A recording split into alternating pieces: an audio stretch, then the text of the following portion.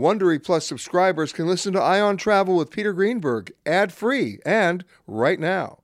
Join Wondery Plus in the Wondery app or on Apple Podcasts. This spring, if you'd rather spend time enjoying your lawn instead of trying to keep it alive, there's good news. TruGreen is the easiest and most affordable way to get a beautiful lawn. All you have to do is water and mow, and they'll do the rest. Weed control, fertilization, aeration, and even some things you might not even think of. They'll do all of it, while you can do literally anything else. With TruGreen, you can have your lawn looking as good as a putting green. That's not hyperbole. TruGreen is the official lawn care treatment provider of the PGA Tour. TruGreen offers a satisfaction guarantee, and they have a verified best price promise, which guarantees you the lowest price with no compromise on quality. You do you. Let TruGreen do your lawn care. Visit TruGreen.com to get the best lawn at the best price with the best people guaranteed. Rakuten's Big Give Week is back with 15% cash back.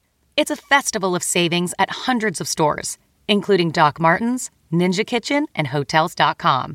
Prep for summer and save big on beauty, travel, electronics, and more. It's one of Rakuten's biggest cash back events, and it's on May 6th through May 13th. Join today for free and get an extra 10% cash back boost. Go to Rakuten.com or download the Rakuten app today. That's Rakuten. Shoppers get it.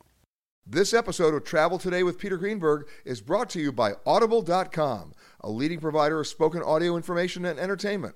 Listen to audiobooks whenever and wherever you want. Sign up today at www.audiblepodcast.com/travel today to get a free audiobook and 30-day trial. It's time for Peter Greenberg Worldwide with America's #1 travel news journalist.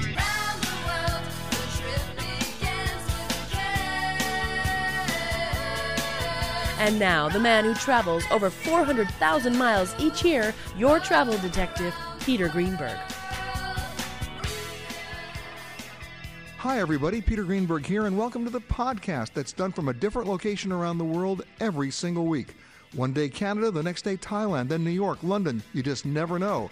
This week we come to you from Beverly Hills, California. How about that for a change of pace from the Antarctic? We're coming to you from the Peninsula, legendary hotel here in Beverly Hills. Been around for about 25 years. 5-star hotel in the most incredible location. It's great to see him again. We go back a few years. Actually, he's serving in his second term as the mayor of Beverly Hills. He's also a doctor here at Cedars-Sinai. Julian Gold. Mr. Mayor, welcome. Peter, thank you for having me back again. It's always a pleasure. So you got reelected? Well, you know, those things happen. Are you term limited? No, we're not. We're not. This is my 8th year in office. I've got one more. In that time, we'll see if I'm going to run again. Got it. So what does mayor of Beverly Hills mean? Well, you know, we have a 5-person council, and actually in rotation, each of us takes the role of mayor. The mayor runs the meeting, runs the council meetings. So you got the gavel. I got the gavel. And you get to set some priorities. You get to, each of the mayors has a priority that they want to see pushed in that year. And you become the face of the city for a year. You get to represent the city in all kinds of great places. Well, before we get to your priorities, let's talk about perception. What's the biggest surprise about Beverly Hills that people aren't expecting? We're actually a little village. The truth is that Beverly Hills is 35,000 residents. It's been 35,000 residents for decades. And during the daytime, we have a lot of people in town. We have almost 250,000 people in town. But it feels, as you live here, it feels very much like a little village. And you know everybody, and the police know you, and it's not quite Mayberry, but... that should be your branding. It's not quite Mayberry. Not quite Mayberry. How about this? It's a long way from Mayberry. Yeah, well, it is. In some ways it is, in some ways it's not. It's very, very much a little village, and it has that sort of comfort. You know, I like describing Los Angeles, and it's going to sound pejorative, but it's not. I look at Los Angeles as 86 separate incorporated cities in desperate search of a community. And yet you are a community. We're very much a community, and of course we're surrounded by Los Angeles, who most of the time is a good neighbor, but it's different. I mean, you know, we have our own police force, we have our own fire department, our own public services, our own set of issues, and our own city council, and so in the big milieu that is L.A., we're this little village. Do you have your own separate building codes too? We do. I mean, you know, are there height restrictions? There are, of course. And that, you know, you sort of touched, probably intentionally, on what becomes probably the most controversial thing we talk about, which is development. You know, should there be, shouldn't there be How much should there be? Where should it be? That's probably what the most controversial issues are. And what are those height restrictions? Well, it depends where you are in the city. Right. So, for most things, it's 3 stories, 45 feet. But there are places where it's a little lower and places where it's a little higher. And for office buildings? Yeah. 3. And that's about it. That's about it. So you're almost guaranteeing that population stays the same. Well, that's a housing issue, Right. And the truth is that we haven't seen a dramatic increase in housing in decades either. We've seen families move in and out, but most of the housing, it's a fully developed city. It's fully built out. We don't have a lot of vacant land. It's unlikely that we're going to see large new apartment buildings or anything that looks like that. So the population stays the same. I'm going to tell you a story. My mom was a Los Angeles native, born and raised here, moved to New York at the end of World War II. She came out to visit me about 30 years ago, and she wanted me, and I didn't want her to drive, right? I mean, Right. She didn't even drive in New York. Why would I want her to drive out here? I get it. Now, if you can drive in New York, you can drive anywhere, but that's another story. I learned to drive in New York. See, you can drive anywhere. But so she said, you know what, just leave me at the Beverly Hills Hotel. I just want to walk around. I said, no. You're not going to walk. She says, no, I'll be fine. So, okay. And so I said, I'll meet you back here in about an hour or 2 hours. Great. I go back there 2 hours. She's not there. I don't know where she is. Next thing you know, I get a phone call, right, at my office. They find me and they say, oh, she's at the police department. Oh. They pulled her over for walking. and of course, the cops who pulled her over were like 28 years old. So she started pointing out where the orange groves used to be and where this story. Very funny. I go to pick her up at the police department. She's holding court. She's lecturing all the police department guys on what this store used to be and what this school used to be. Very funny. I mean, there's a lot of history there. There's a lot of history there. And actually, you started at the start of our history. The Beverly Hills Hotel preceded the incorporation of the city. You lived here for about 20 years now.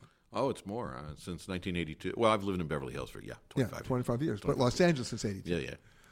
What's changed for the better for you and what hasn't changed for the better for you? Well, in my case, I've gotten so involved in the city. When I got here, I didn't know when we moved to Beverly Hills what Beverly Hills really was. We moved here, I think like many people do, because we knew it was a safe community and it had really good schools. And we moved here. My daughter was young. She was 3 years old at the time. We were anticipating the public schools. As I got involved in the community, that's really, as I've gotten involved in the community, I've seen more, I've done more. Obviously, I've gotten really involved. And that's changed. It's changed the perception some. I've come to understand how a city works, and all that all the stuff that goes with being on the council. So for me, it's been an interesting educational trip. It's been very satisfying in public service. And much of our life has come to revolve around those sorts of things. So that's been a huge change for me. You get older, you age in place. You're looking forward to being here forever. And, we're talking now about, what happens next? My daughter's 28. She's going to get married this year. All of a sudden. Will she be married in Beverly Hills? She's not. My daughter's her own person, and she's decided she wants to get married in a vineyard. And she's making all of those arrangements, so we're really happy for her. And Daddy's paying for it. Of course. Of course. Of course. You got involved in Little League here. I did. I was on the Little League board. Oh, okay. Can I ask the stupid stereotypical question? Uh-huh. Were the uniforms Ralph Lauren? No, we got standard. Okay, I'm just double checking. No, standard Little League uniforms. And does the stadium have a naming right problem, or? Well, we don't actually have our own stadium. Believe it or not, our Little League played in the park like everybody else, and no naming rights. Okay. There was a time. See, I knew it was coming. No, there was a time where there was some suggestion that we had a famous resident, somebody who had been through Beverly Hills, who had been very important. And who would that be? Well, we were talking about Tommy Lasorda, who hadn't actually lived here, but had been here for a bit. And we were talking, but that didn't happen. Because you could have been the Beverly Hills Dodgers. Could have been. But so close. Didn't happen. Didn't happen. Forgetting the stereotypes of the movies, whether it's Beverly Hills Cop or, Pretty Woman, what's the one endearing legacy that's continued that actually is accurate? Well, I think that this city is, like your mother, this is a city you want to walk in.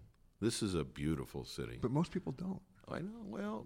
Well, it's interesting. Over the summer, we've had hundreds, thousands of people walking in our city.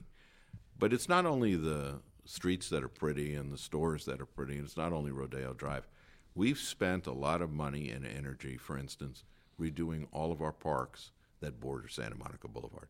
We actually redid Santa Monica Boulevard, and that was something that we had to do. But in doing that, we have almost 2 miles of parks that run the length of the city. These are parks that date back to the beginning of the city, and each one has a different character. There's a rose garden, there's a cactus garden, there's the lily pond, there's the fountain that's at the entry to the city. And most people drive by them and don't know them. Don't even look. And we've created walking paths through these so that people actually have the opportunity just to walk through the park. It's a 2-mile walk. And they won't be pulled over for walking. We encourage the walking. And it's just spectacular. And so we have a very walkable city. You know, the city's only 5.7 square miles in its total. And So you're like Monaco. yeah, it's easy to walk around. And I think that's, and in these parks, we have art. We have public art. We spend a lot of money on public art. We just unveiled another piece. I think we have 10 in the parks and maybe 80 total pieces of public art. So it's a city that's visually very pleasing. You know, we have all kinds of amenities. Obviously, if you want to stay here, the hotels are spectacular. The hotel we're in here, the Peninsula, you know, by far near the top of the heap, at the top of the heap, you know, but we have others equally as impressive. And we have great restaurants. We have expensive and not so expensive. You don't have to spend a bundle here. You know, there are affordable things for people. Not everything here is. Give me the one affordable thing in Beverly Hills. Well, you can eat at Chipotle. I mean, we have. But the parking's $100. I'm kidding. One of the things we offer is 2-hour free parking. And, you know, believe it or not, in Beverly Hills, that was a campaign issue. We had a proposition to keep 2-hour free parking. And I'm glad you did. Well, so are we. So whether you're driving a Chevy or a Bentley, you can park for 2 hours for free. Just don't hit the Bentley. Don't hit the Bentley. You have a good library here. We have a spectacular library here. We win awards year over year. We loan out 1 million books a year. It's extraordinary. We have all kinds of video, now all the archive Wait, stuff. I want to go back. online. You loan out 1 million books a year. People actually still go to the library. I'm so happy to hear that. Yeah, absolutely. We've automated the system now, so it's got the chips in it, so you can avoid the librarian when you bring it back. You know, but it's. Can I ask you, overdue charges, $250,000? Well, only if you take the whole library. Oh, okay. Just double check. We actually have satellite libraries. We have a park building with a satellite library in it. Very important for us as the library. Spend a lot of money on it. Big children's section. Toto, I have a feeling we're not in Kansas anymore.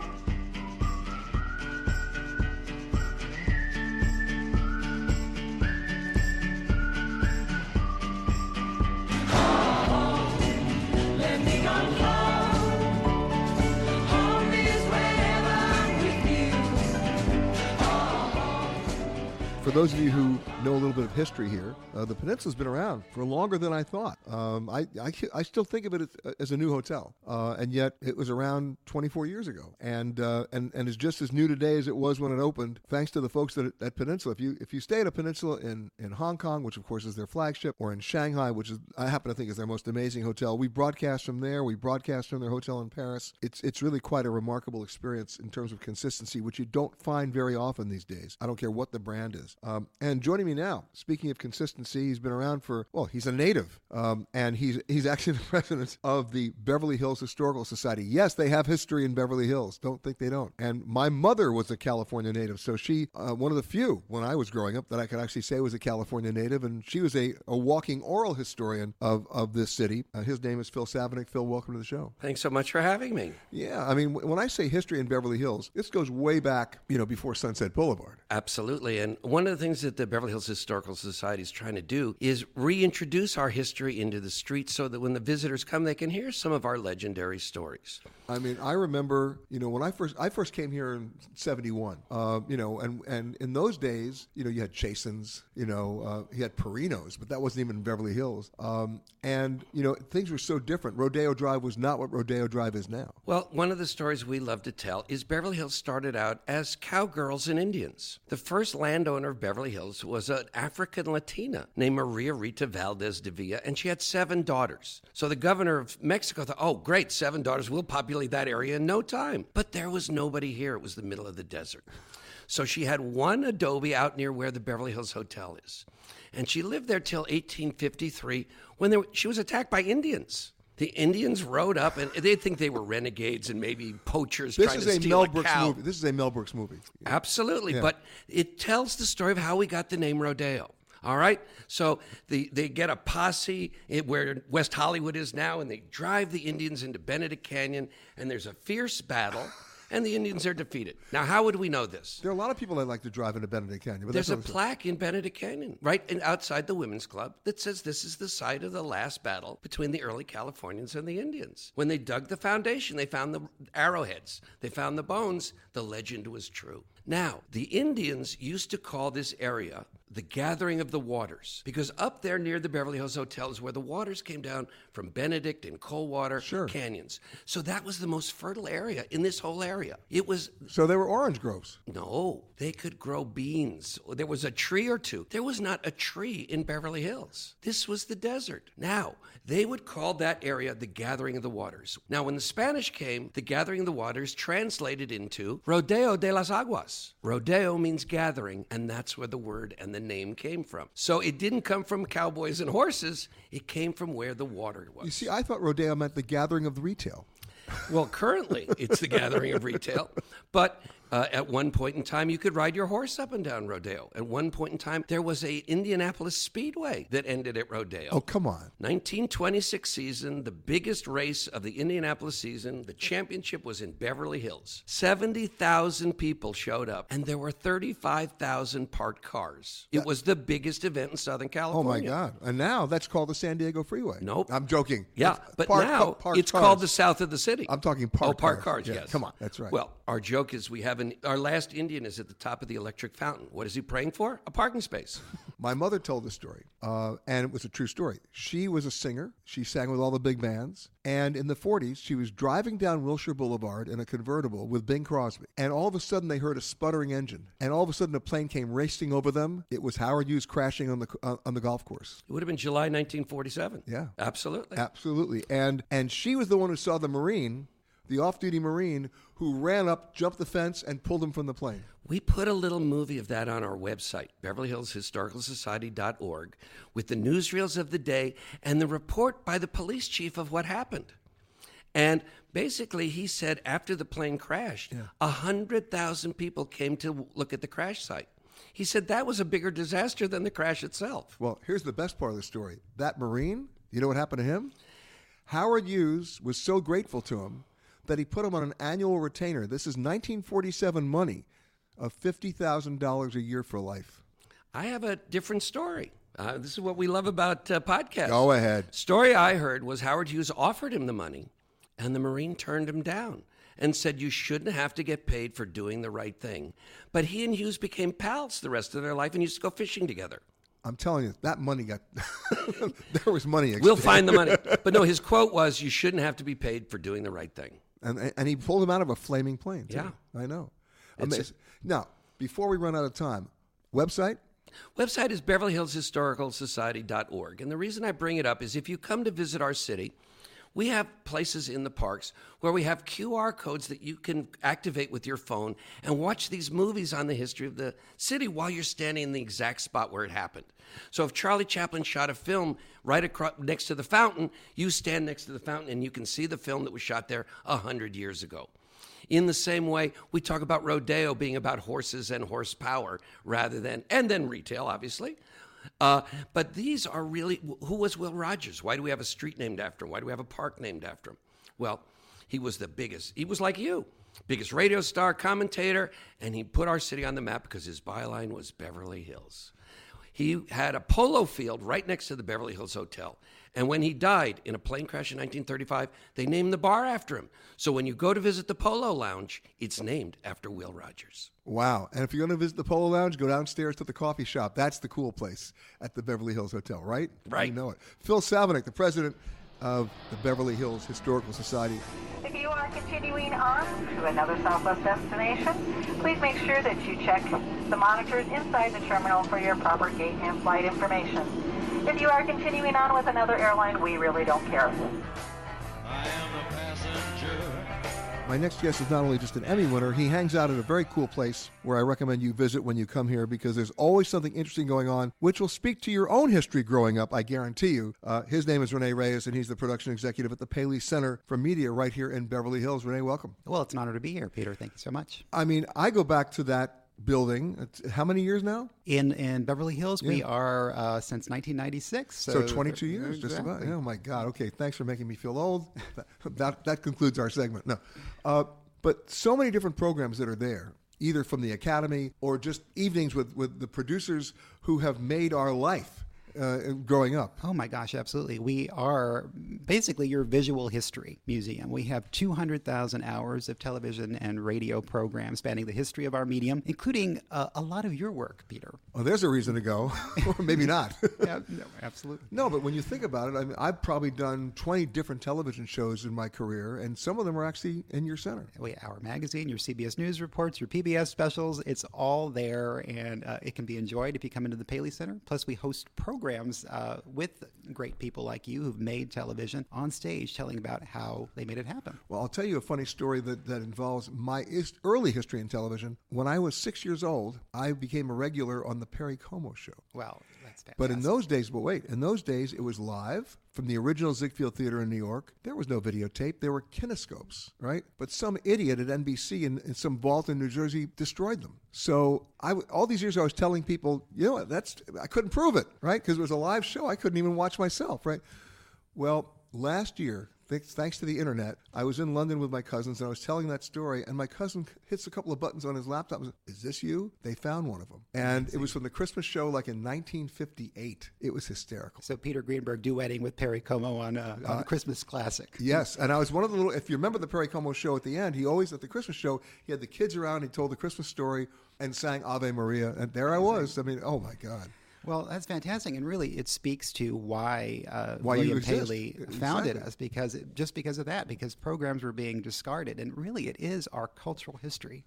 And people think because of YouTube, even though you had that great success finding your clip, that everything's been saved. But it hasn't. Yeah. No, it hasn't. The reality, I'm still finding in people's garages the last remaining copy of something that they were just about to throw out.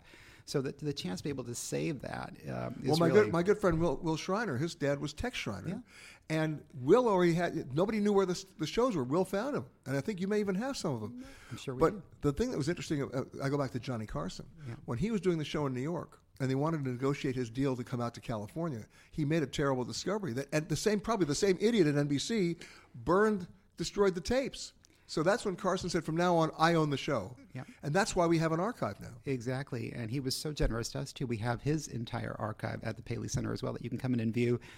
Some Rare Tonight shows that were saved because of the Armed Forces television network. They had it. Exactly. So we got kinescopes of those, but we have everything from 72 on as well, too. Amazing stuff. And there's some amazing moments on those shows I would look at those shows just to see at what point in any of his shows did he ever fall off the chair laughing.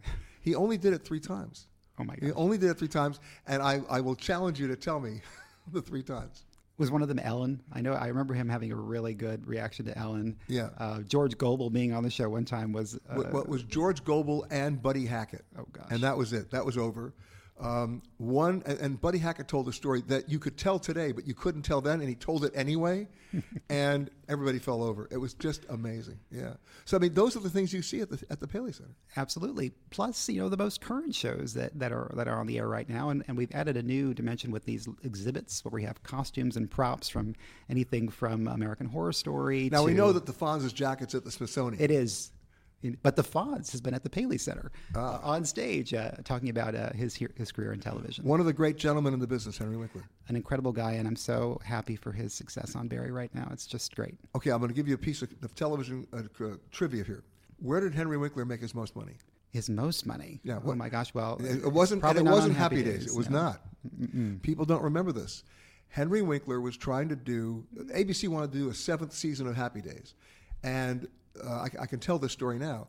They were paying Henry Winkler $100,000 an episode, which in those days was huge money. Today it's like nothing. Based on what these guys are getting today. Exactly. And he wanted $150,000 for the 7th season. And ABC said no, because if we have to pay you this, we have to pay John Ritter this on Three's Company. All the other guys would ask for the same. So ABC came up with an idea. Do the 7th season for $100,000, but we're going to make you an executive producer of any show you want to develop, and we're going to give you a 22-week commitment on the air. And Incredible. He said okay. And I was then at Paramount, and we developed a show. You know what the show was? With Henry as the executive producer? MacGyver. Amazing. And still to this day, and it's back on the air. Absolutely. So that's the annuity for Henry. So he started with the Fonz, but guess what? It ended that way. One of the great careers. What's the biggest surprise that you've had as an exhibit there? Biggest surprise to me, well, it was this American Horror Story exhibit, because for the first time we were able to do all 6 seasons of the show. Riding along in my automobile, my baby beside me at the wheel, cruising and playing the radio, with no particular place to go.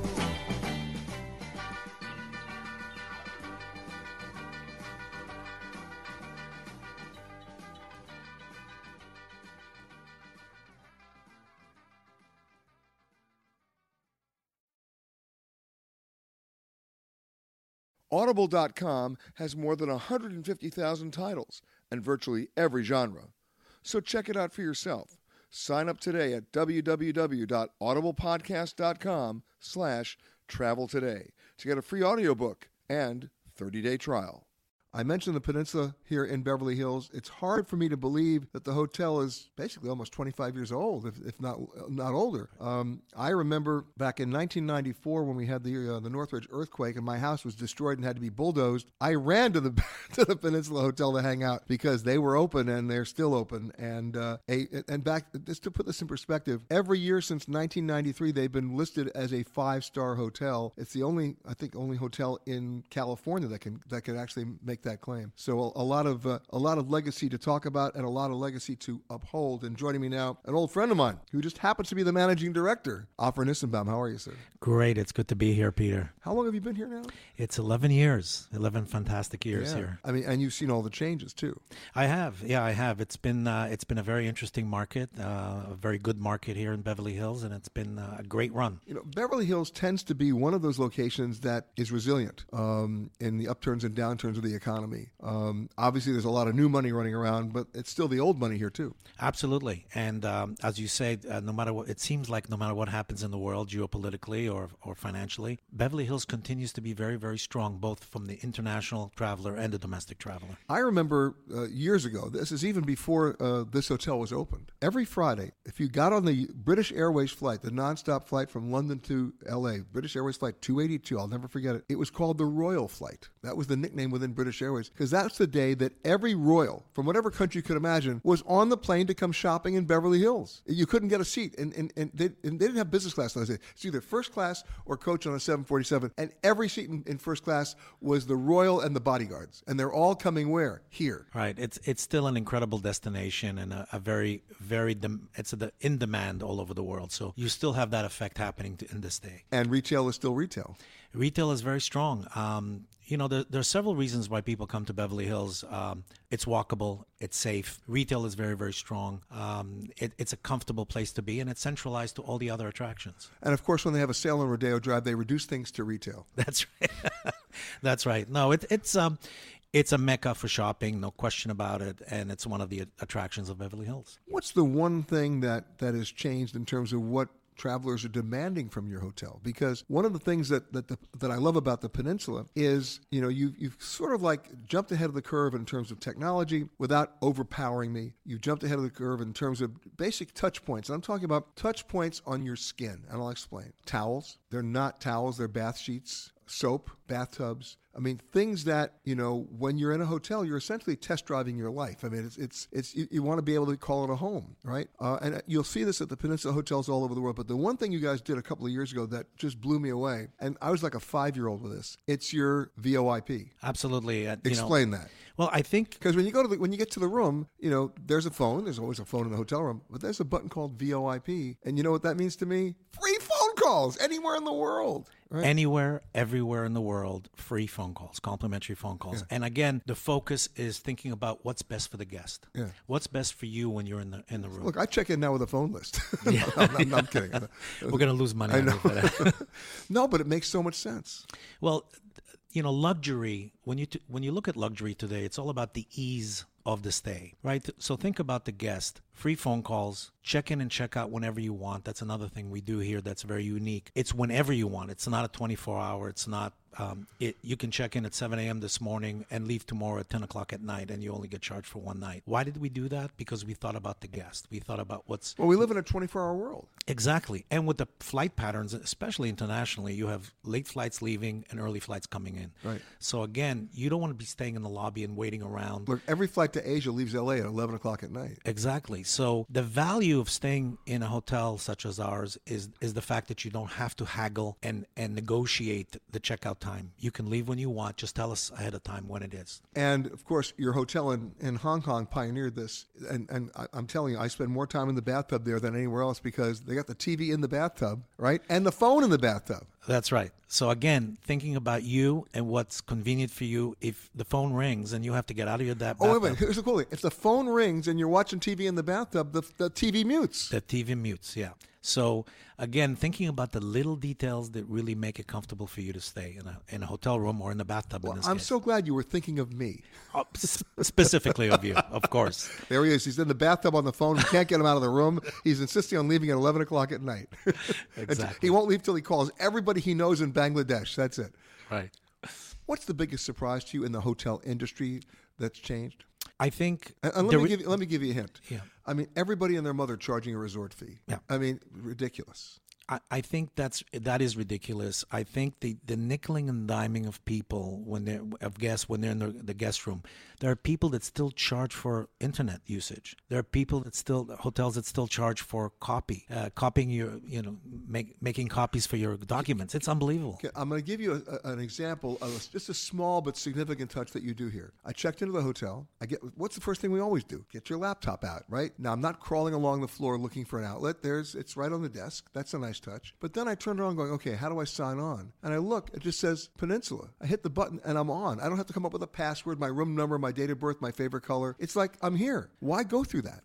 Well, I think that it's important that as we get more and more technology savvy, that we keep things simple. And that's really, it's important, again, to think of you and what makes it quicker, faster, and easier for you when you get to the room, rather than having all the bells and whistles that no one can figure out. Any hotel that gives me a thermostat that I have to have an engineer come and operate, I like the old Honeywell, on, off, the wheel, right? Same thing with remote control on TVs. Just make it simple. Exactly. And I think that's really and important. Once you make it simple, then you can keep it elegant. Yes, simple and elegant. But exactly when technology takes precedence over common sense, you're a dead man. Or technology takes over precedence over service. Where are the wagons? The wagon is too slow. Can't you ride? It's not that he can't ride. How is it you put it home? They're dangerous at both ends and crafty in the middle. Why would I want anything with a mind of its own, bobbing about between my legs?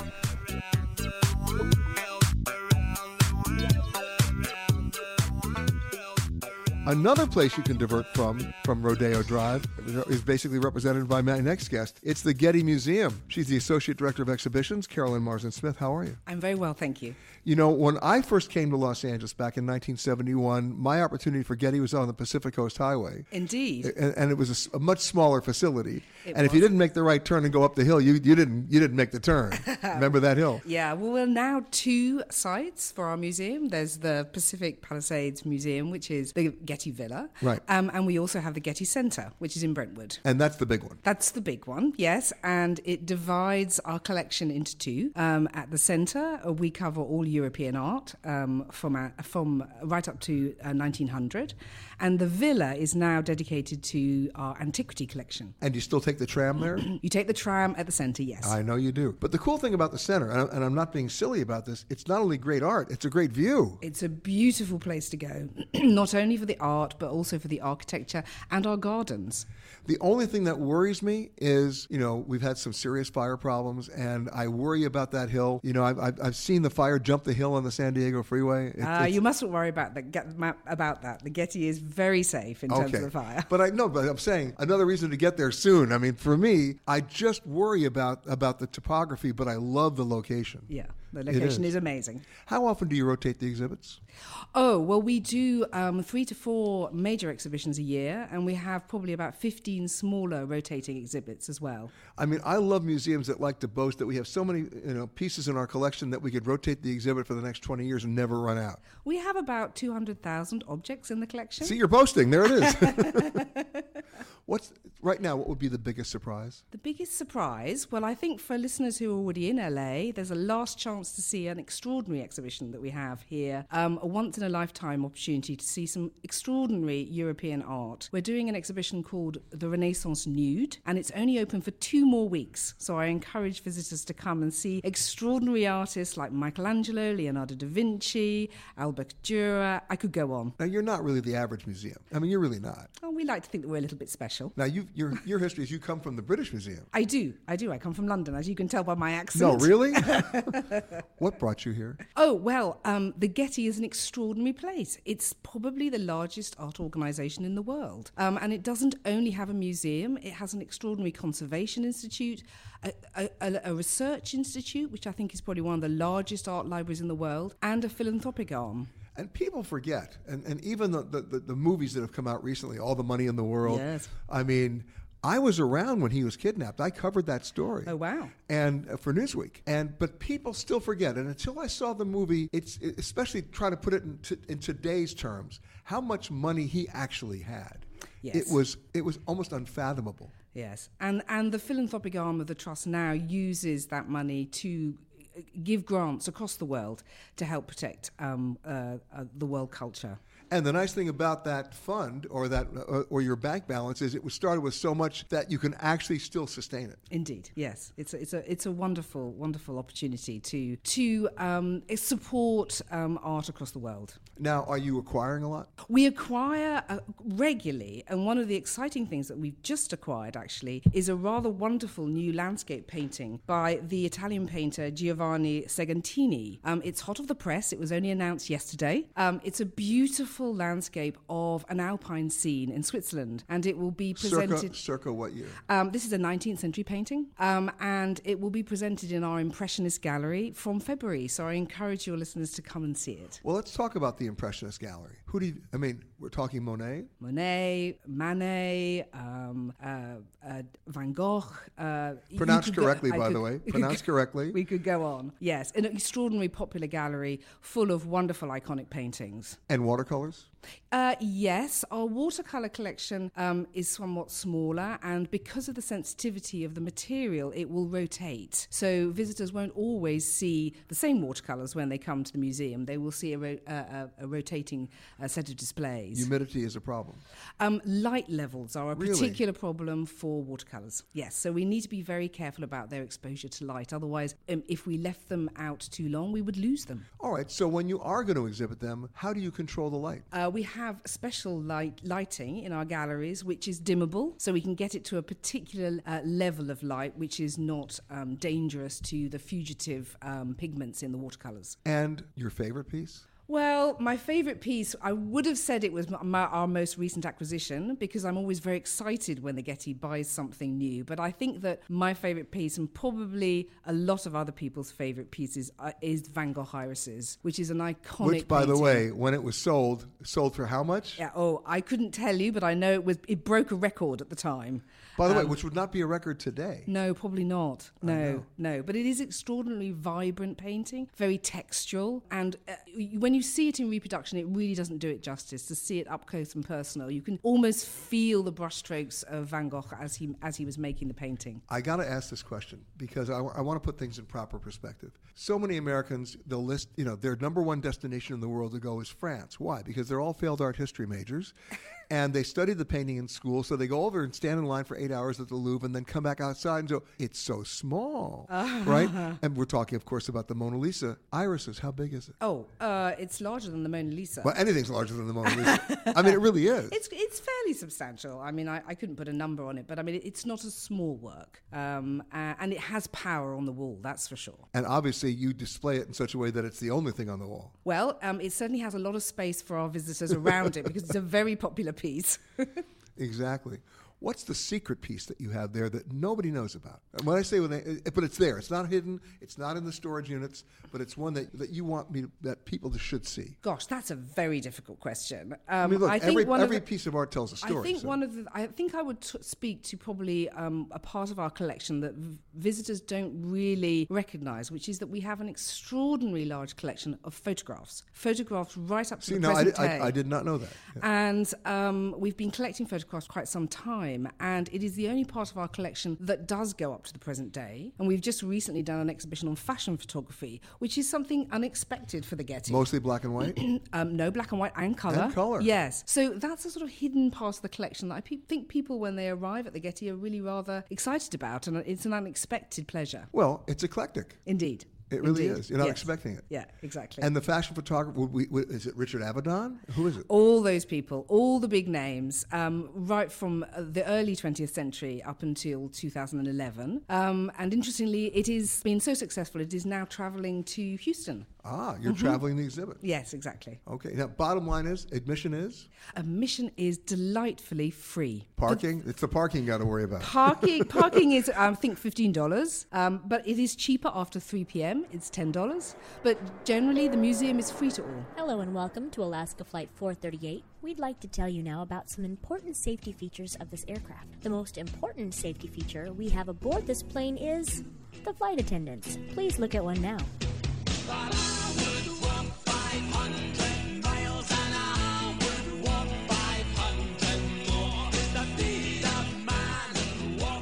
My next guest, I've known for many, many years. We used to both write for Los Angeles Magazine back in the day, but she's gone on to do many other things since then, including the author of The Battle for Beverly Hills. Nancy Clare, how are you? I'm fine, thanks. Thank you so much for asking me to be here. Was there really a battle for Beverly Hills? There was. Actually, there was a slight armed battle at one point over water. Well, that goes back to the John Huston movie. Yeah. Well, it's a story that's reminiscent of Chinatown, Yeah. but the city of Los Angeles ran a water main across the top of Coldwater Canyon before Beverly Hills was incorporated. After it was incorporated, they wanted some of that water. Wow. And Arthur Pillsbury and other members of the city government went up and had an armed standoff with William Mulholland's guys from the Department of Water and Power, and it ended up in court. And Los Angeles won. Which meant that by 1923, the city was running out of water, and the owners of the city, the developers of the city, the Rodeo Land and Water Company, decided that the best course of action would be to annex to Los Angeles, and that's the battle. When the first celebrity interaction in politics, Mary Pickford and her, what I call the Beverly Hills Eight, campaigned against the annexation. And of course, a city without water ceases to exist. That's true. They were taking a leap of faith. There was water, and one of the unique things about Beverly Hills was that there was water. There was groundwater, there were artesian springs. Hey, there was oil. There was oil, but actually there was more water than there was oil. The Rodeo Land and Water Company started out as Amalgamated Oil. They drilled for oil, and they kept hitting water. And they decided, okay, water, let's build a town. Let's build water. And here we are today. Absolutely, here we are today. It's 1923, there were less than 1,000 people. It was a hotly contested battle, very, very expensive for its time, $75,000 for the campaign, which is millions in today's dollars. And the vote was 700 people voted, and it was 500-ish to 300-ish. It was close. Now, earlier in the show, we were talking to the mayor, Julian Gold. Los Angeles has 4 million residents. Yes. Beverly Hills has 37,000. On a good day. On a good day. So, how is this an armed enclave or? No, it's not an armed enclave. I think from the very beginning, when Burton Green and Canfield, who was an early investor in Rodeo Land and Water, established the city, they never established it with the idea of being a big city that was built up. It was always going to be a garden city, curvilinear streets, without the traditional grid, and each street is lined with a different type of tree. The mayor spoke about the park, the greensward that goes along what we call Big Santa Monica. As opposed to Little Santa Monica, As opposed to Little Santa Monica, which the Peninsula Hotel is on, just to drive people crazy. But I will tell you this. Whenever I drive in Beverly Hills, by definition, I drive slower. Yes. Because you're actually looking around and you're meandering. You're not driving always in a straight line. And that was part of the purpose. So I think that retaining its cityhood it stayed pretty much as the founders of it intended. I am pretty certain that had it been annexed to Los Angeles, that would have changed. Hollywood had been an independent city between 1903 and 1910. It was a teetotaler city founded by Christians. And, well, we can all see what happened there. Yeah, the needle moved the other way. Oh, yeah.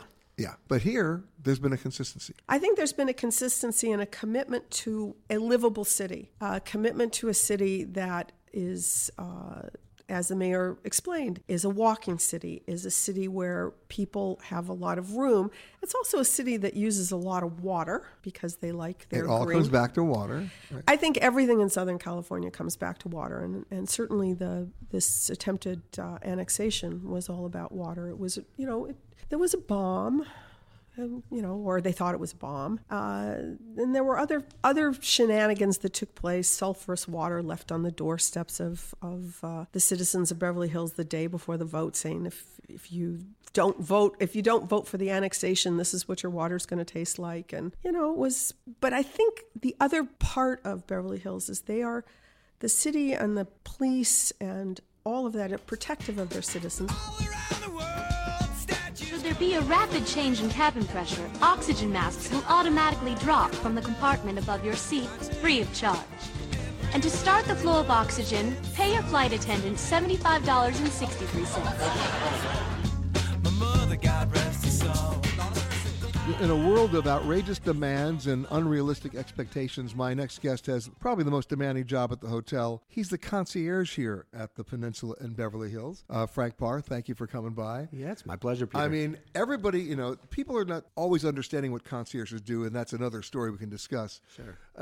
You're doing more than just getting theater tickets and finding, collar ties or collar stays. But in Beverly Hills, they're asking for pretty outrageous things, and at pretty outrageous hours. It can happen, definitely. It certainly brings us to raise our game and be really ready to anticipate anything. But the cool thing about concierges, especially the Clay Door guys, is you should almost want to change your name to I Know a Guy. Exactly. Right? Exactly. Because that's what concierges do. We can handle this. I know a guy who knows a guy. Sure. Because usually it's at 2:00 in the morning, and they want a plane out in an hour to go. They want to go somewhere, and you got to get them a plane. Absolutely. We've had some last-minute requests for transportation to some crazy places, especially when Burning Man is happening. That certainly brings that time of year. And they want a helicopter there. A helicopter, a plane, to a helicopter, to a car, and just on a moment's notice. So it definitely, we got to know a guy or a couple of guys to make that happen. And that's your network. It's not just the hotel. It's people all around the country and all around the world. It really is. And, when you have a network like Lake Clay Door, it really does open doors in a lot of ways and allows us, basically it gives us opportunities to find ways to make things happen. Concierges at the best hotels almost operate as independent entities because, there's only so much the front desk is going to do for you. There's only so much that housekeeping is going to do for you. But when what hits the fan, it's you. Absolutely. And, what's great is that at the Peninsula, Beverly Hills, we are very fortunate that we have guests that really do develop relationships with the concierge and cultivate that over many years. We have so many return guests here. And so we really get to know what their preferences are, what they are looking for. We really get to anticipate their needs, which is so valuable. Okay, can I say something really silly here? Sure. One of your sort of trademark items here for your returning guests is when they check into the room, there's a pillowcase on the bed with their initials on them, embroidered. Definitely, absolutely. It's a great welcome. Okay, here's the question. How many of them steal the pillowcase? The truth, Frank. Sometimes at the end of their stay. Come on. It's a nice memento of the hotel. So basically it walks. It can be known to go missing in the laundry department. I understand. No, Frank, it never gets to the laundry department. There you go. Absolutely. But I mean, those are the things that, that name recognition or just tailoring to specific needs that has resonance because people then will come back. Absolutely. And as far as our guests go, understanding what their needs are to basically personalize their stay, to really understand, what they may need for this particular visit is really important when they're visiting with their families versus when they're just coming alone on business, to have sort of an understanding and really listening to what their needs are prior to their arrival is really helpful. I mean, you've got to know more about than just child child warehousing, you have to know about child care. You do. Yeah, and you have to have some pretty amazing babysitters on the Rolodex. We work with a couple of great companies that provide excellent sitters. What's in the last, let's say, 2 years, the most unusual request you've ever gotten? There are, we are always. I don't say there are no unusual requests. I'm not buying that one, Frank. No, you don't have to buy that. No, no, we definitely have requests, that come out of left field sometimes. I will say that we had kind of a great request within the past year. We had a family that was visiting from overseas, and like many kids, the son was kind of obsessed with Marvel Comics, and it was his birthday, and that was the purpose of this stay. And so basically we set up for characters from Marvel Comics, the Black Panther, Spider-Man, all of these different, to pop up during the course of the stay, to show up either in the suite or up at the pool. And it was so much fun over the course of a week. And ultimately, it led to him going on an adventure with them into Los Angeles, where they created these mock fights, and he found clues to solve a crime. It was really kind of incredible. You got really creative. It was fun. And ask the family if they want to adopt me. I mean, Yeah. At the end of the day, I mean, that's an experience that they couldn't get anywhere else. No, and it was so much fun to kind of go along for the ride with them on that. It was fantastic. And you dressed up as which character? I have a couple in mind, but I actually didn't quite make the cut. Come fly with me, let's fly away. If you can use some exotic booze, there's a bar in far Bombay. Come on and fly with me. I always like to talk to my next guest only because he's probably next to the general manager, the most important guy at the hotel, because people, they eat here. And the hotel food has had such a transformation over the last 25 years. It's no longer an afterthought. It's no longer you're eating here because that's the only place you can go. Realistically, of course, no matter where you're going to stay in the world, let's say you're going to stay 3 nights someplace, chances are one of those nights will be at the hotel, and it better be good. Well, living in the global village now, you can source everything. Everything can be flown in. A tuna caught in Japan is going to be here the next day, or a salmon up in Canada is going to be here the next day, or maybe even the same day. So what it gives chefs, of course, is options to be even more creative and order more things on their menu that they can actually deliver. Joining me now, the executive chef of the Peninsula here, David Codney. How are you? I'm well. Thank you for having us. A Cleveland native. Cleveland born. I know. Rock and Roll Hall of Fame. Go Bucks. Go Bucks. Well, that's another story. That's a whole other. That's a whole other story. Plus, you were down at the Ritz-Carlton in Naples. Correct. With a legendary hotelier there, Ed Steros. Yeah, he's amazing. Who's still there? Great mentor. Great man. But now you're here. How long? Been here a little over 6 years now. Right. It's funny to say that. I know. And this hotel, I mean, I'm dating myself, but I realize how the hotel is older than I thought, because I remember when it was a brand new hotel, but it still is new. It is very new. It's a classic. I know. I mean, right after the earthquake in 1994, during which time I lost my house, I was living in Sherman Oaks then, I moved in here for a while because you were open and my house was bulldozed. And now you've come full circle. I'm back again. But let's talk about what I talked about when I first introduced you, and that is the sourcing that's changed. Mm-hmm. Because now, no chef has an excuse. No, right? I mean, you can get anything you need. You can get anything anywhere. So what would you say is, the wow dish on your menu that you couldn't have done 10 years ago?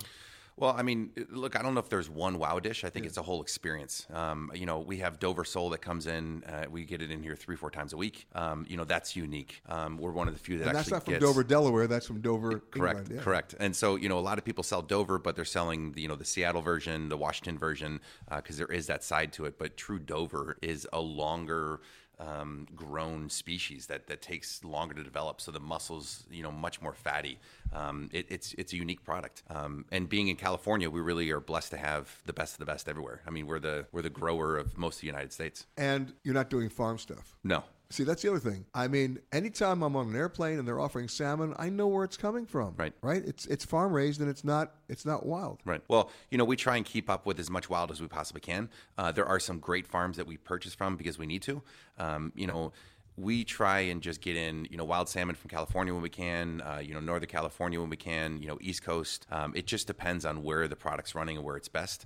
But you still need to supplement with some farm stuff. So there are great sustainable farms out there. We want to make sure we're getting the best of the best. We want to make sure that we're sustainable in everything that we practice and everything we buy. And you have to actually consciously make a decision. David, in terms of sourcing, I'm not looking at Los Angeles as a great growing location, but within 90 miles here, you do. Oh, within an hour, you have some of the best of the best.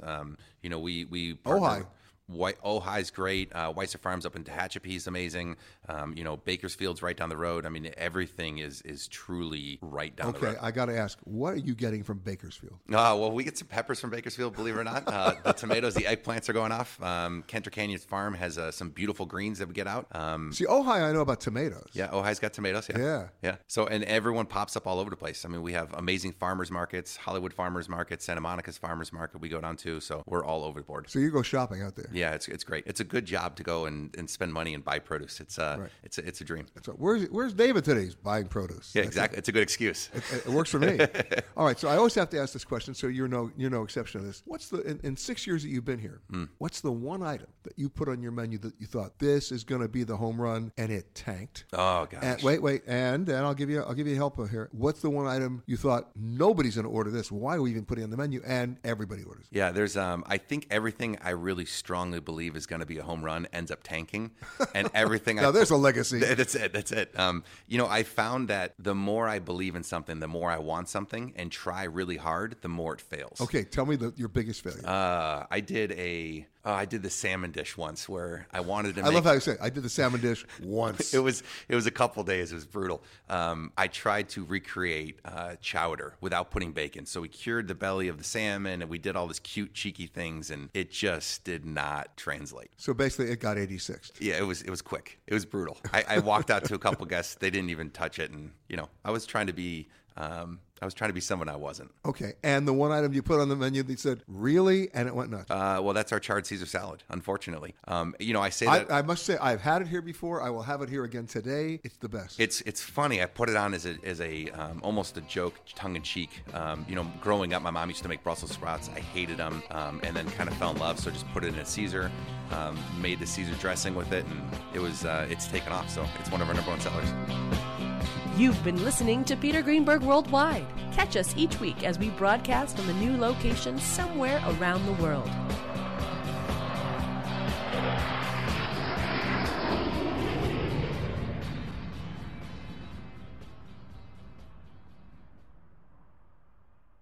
If you like Ion Travel with Peter Greenberg, you can listen early and ad-free right now by joining Wondery Plus in the Wondery app or on Apple Podcasts. Prime members can listen ad-free on Amazon Music. Before you go, tell us about yourself by filling out a short survey at Wondery.com/survey. Look around. You can find cars like these on AutoTrader, like that car right in your tail. Or if you're tailgating right now, all those cars doubling as kitchens and living rooms are on AutoTrader too. Are you working out and listening to this ad at the same time? Well, multitasking pro, cars like the ones in the gym parking lot are for sale on AutoTrader. New cars, used cars, electric cars, maybe even flying cars.